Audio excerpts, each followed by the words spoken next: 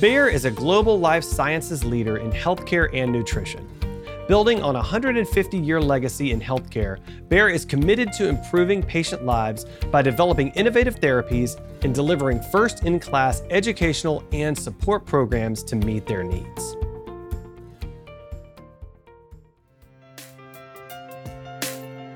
From Susan G. Komen, this is Real Pink, a podcast exploring real stories, struggles, and triumphs related to breast cancer. We're taking the conversation from the doctor's office to your living room. Today, we're going to talk about biomarkers, genetics, genomics, and how they can assist both doctors and patients in determining the best course of treatment. Here today to help us understand the basics and complexities associated with biomarkers and genetics is Dr. Payal Shah. Dr. Shah is a medical oncologist and clinical researcher who studies triple-negative breast cancer and cancer genetics at the University of Pennsylvania. She is the recipient of a Komen Career Catalyst grant. Dr. Shah, welcome to the show. Thank you so much. Thanks for having me. Well, I'm excited to talk to you. This is complex, so I know you're going to break it down for us. So let's kind of dive in. Let's see, before we get into biomarkers and genes, let's start with some basics. Can you tell us some of the tests that a person who's been diagnosed with breast cancer might receive that will tell the doctor more about their tumor? So this is a really good question because I think understanding the basics of breast cancer really lays the groundwork for the rest of the discussion that a patient has with their doctor. So first, there's the stage of a tumor. So when we talk about tumor stage, we're most often talking about how extensive is the cancer. So there's kind of three pieces of that. We use something that we call the TNM system. So T stands for tumor size. How big is the tumor? N stands for lymph nodes. So is the tumor that's in the breast going into the lymph nodes? And if so, how many lymph nodes are involved? And then the letter M stands for metastasis, which means is there spread of the cancer outside of the direct area of the breast and the lymph nodes? And then so that TNM system then translates into different stages. So there's stages 0 through 4. Stage 0 is what we call ductal carcinoma in situ, and it's basically breast cancer that's in there, but there's no ability for that cancer to spread or invade. And then stage 4 cancer is cancer that does have spread to a different part of someone's body. And then stages 1 and 3 are basically between those stages 0 and 4. So there's also some more specific ways to describe a breast cancer based on additional tests that a pathologist does on the tumor sample. So this is when someone has their surgery, that surgery gets taken to a lab where a pathologist looks at it under a microscope. They usually categorize its general appearance. So sometimes they'll say words like ductal or lobular or metaplastic, and that's kind of like the general category of breast cancer. They also talk about grade, which is how abnormal do the cells look under the microscope, and a higher grade basically means more abnormal. A lower grade means the cells look, they're still cancer, but they look a little bit less abnormal. And then for breast cancer, there's also 3 specific additional tests that any pathologist will do. One is they check for something called the estrogen receptor. A second test that they do is called the progesterone receptor. And a third thing they look at is a protein called HER2. And so estrogen and progesterone are hormones that some cancers kind of use as food to grow. And so testing whether or not or how much expression of those proteins a cancer has tells us about whether or not that tumor is using hormones as food to grow. And kind of same thing with the HER2 protein. Is that a driver of breast cancer? So those are kind of the general features that someone, would know, should know about their cancer when they're first diagnosed. Okay, so that's a lot. That's a lot of testing, a lot of work. I did not expect there to be that much going up front. So that's a lot up front. I assume it gives doctors and patients a lot of information. And you mentioned biomarkers as something that could be identified to help guide treatment. What is a biomarker and what do they mean for people related to breast cancer? So definitely. So a biomarker is something that we measure or test for. So it can be something in someone's blood, in their tumor, somewhere else in their body. And it's a general word of something that we test for that indicates disease and often indicates whether or not treatment is going to work or not work in a particular tumor. For example, I mentioned the estrogen receptor. That's a biomarker of treatment response to anti-estrogen therapies. BRCA1 and 2 are, genes that sometimes, if certain mutations can lead to an increased risk of developing cancer. And those also can be biomarkers of treatment response to a category of drugs called PARP inhibitors. So that's kind of what biomarkers refers to. And I think genetic testing and genomic profiling kind of are being looked at more and more as potential biomarkers.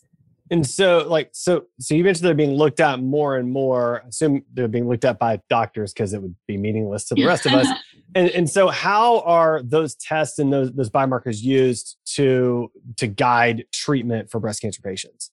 Yeah, it's such a good question. So I think, first we were talking about how important the basics are. I think genetic testing is a point of confusion. So I'm going to take a minute to just kind of explain what we're talking about. So there is genetic testing that basically reveals what a person is born with, what they have inherited from their biological mom or dad. And that's often tested for by looking at a person's saliva or their blood. So you'll hear, sometimes you might hear your doctor talking about what we call germline testing. That's genetic testing that looks to see what one inherited or what one has been born with. There's also tumor testing as well. This is sometimes lumped into still like genetic or genomic testing, but now we're not talking about what a person was born with. We're talking about what's going on in the tumor. And this is what you might hear your doctor use the word somatic testing. So this is often done on a tumor biopsy, although now we're kind of starting to do liquid biopsies as well, which are blood tests, but they still kind of tell us about the tumor. So there's basically the kind of like two overarching categories. There's germline or germline genetic testing, which tells us about what someone is born with. And then there's somatic testing that kind of gives us insight into what's going on in the tumor. So those can be used and are being used more and more to kind of tell us about treatment. For example, olaparib or PARP inhibitors are a category of drugs that have really done really well in patients who have inherited mutations in genes such as BRCA1 and 2. There are also drugs that kind of target specific somatic or tumor-based genetic drivers. For example, I mentioned the HER2 gene earlier, the HER2 protein, and when there are cancers that express too much of that protein, they can be really effectively targeted with medications like trastuzumab or pertuzumab. Another biomarker or tumor driver that we're learning more about involves NTRK gene fusions, which, if those are present in a tumor, can tell us a little bit more about using a couple of targeted therapies to help treat tumors that do have that gene kind of fusion or signature. So that's kind of an overview of genetics and genomics and how that can influence treatment. Okay. And so you mentioned the BRCA1 and 2 mutations. That's kind of what's often thought of related to breast cancer. Are there any other genetic mutations that might be identified through genomic testing? Oh, absolutely. So I would say in the last decade or so, we've really learned about so many other genes that have specific mutations that can be linked to a higher cancer risk. So just to throw out a few, there are genes called PALB2, ATM, CHEK2, and others. And there are certain mutations in these genes that can be linked to higher risks of cancer. But I do want to make a distinction. So these are genes that we all have a copy of. It's not a bad thing to have the gene. We're all born with the gene. It's just if you have a certain mutation or misspelling within the gene, not all of those mutations cause problems, but some of them do. Those that do are what we call pathogenic or likely pathogenic, and those mutations within these genes can predispose to developing a higher risk of cancer. So, okay, that's a good differentiator there. I appreciate you. I appreciate you explaining that. And so I'm just curious. I mean, speaking of biomarkers, is there any research being done around biomarkers or driver mutations that can help personalize medicine to improve patient outcomes? Oh, absolutely. There is so much. That's basically the whole goal of precision medicine at this point. So I think, we're developing more and more technologies and more capabilities of understanding tumors and kind of what their genetic drivers are, what proteins are kind of overexpressed, and that's really impacting treatment. And the whole goal of all of this work is to figure out, how can we develop treatments that are more effective and improve outcomes? And then also, just as important, how can we develop treatments that are less toxic and allow people to kind of live with a good quality of life? So there's a lot of that work going on all over the country, all over the world, really. That's definitely an important goal. I think you called it precision medicine. Is that right? Yeah. Okay. So I guess that's ultimately kind of the goal of all this, is being able to just customize treatment to the individual based on their own. Absolutely. Whatever. Yeah. On their type of cancer. That's exactly what, on their type of cancer. And then also taking into consideration, not just the cancer, but the person and, how old the person is, what is important to them.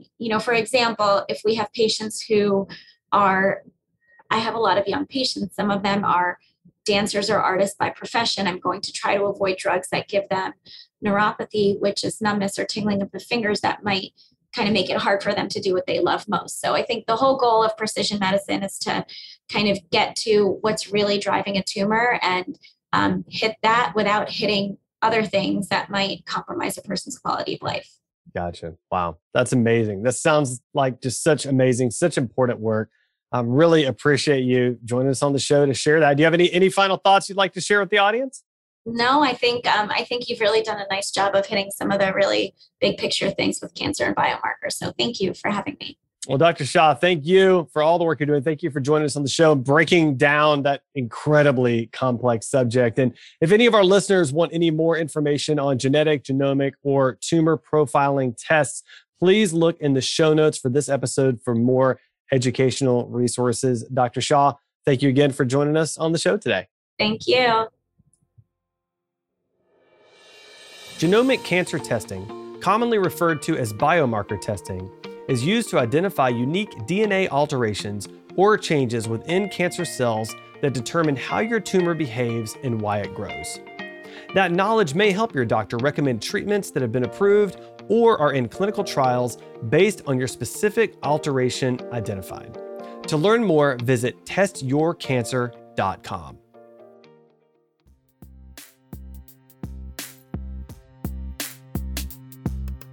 Thanks for listening to Real Pink, a weekly podcast by Susan G. Komen. For more episodes, visit realpink.komen.org. And for more on breast cancer, visit komen.org. Make sure to check out @Susan G. Komen on social media. I'm your host, Adam. You can find me on Twitter @AJ Walker or on my blog, adamjwalker.com.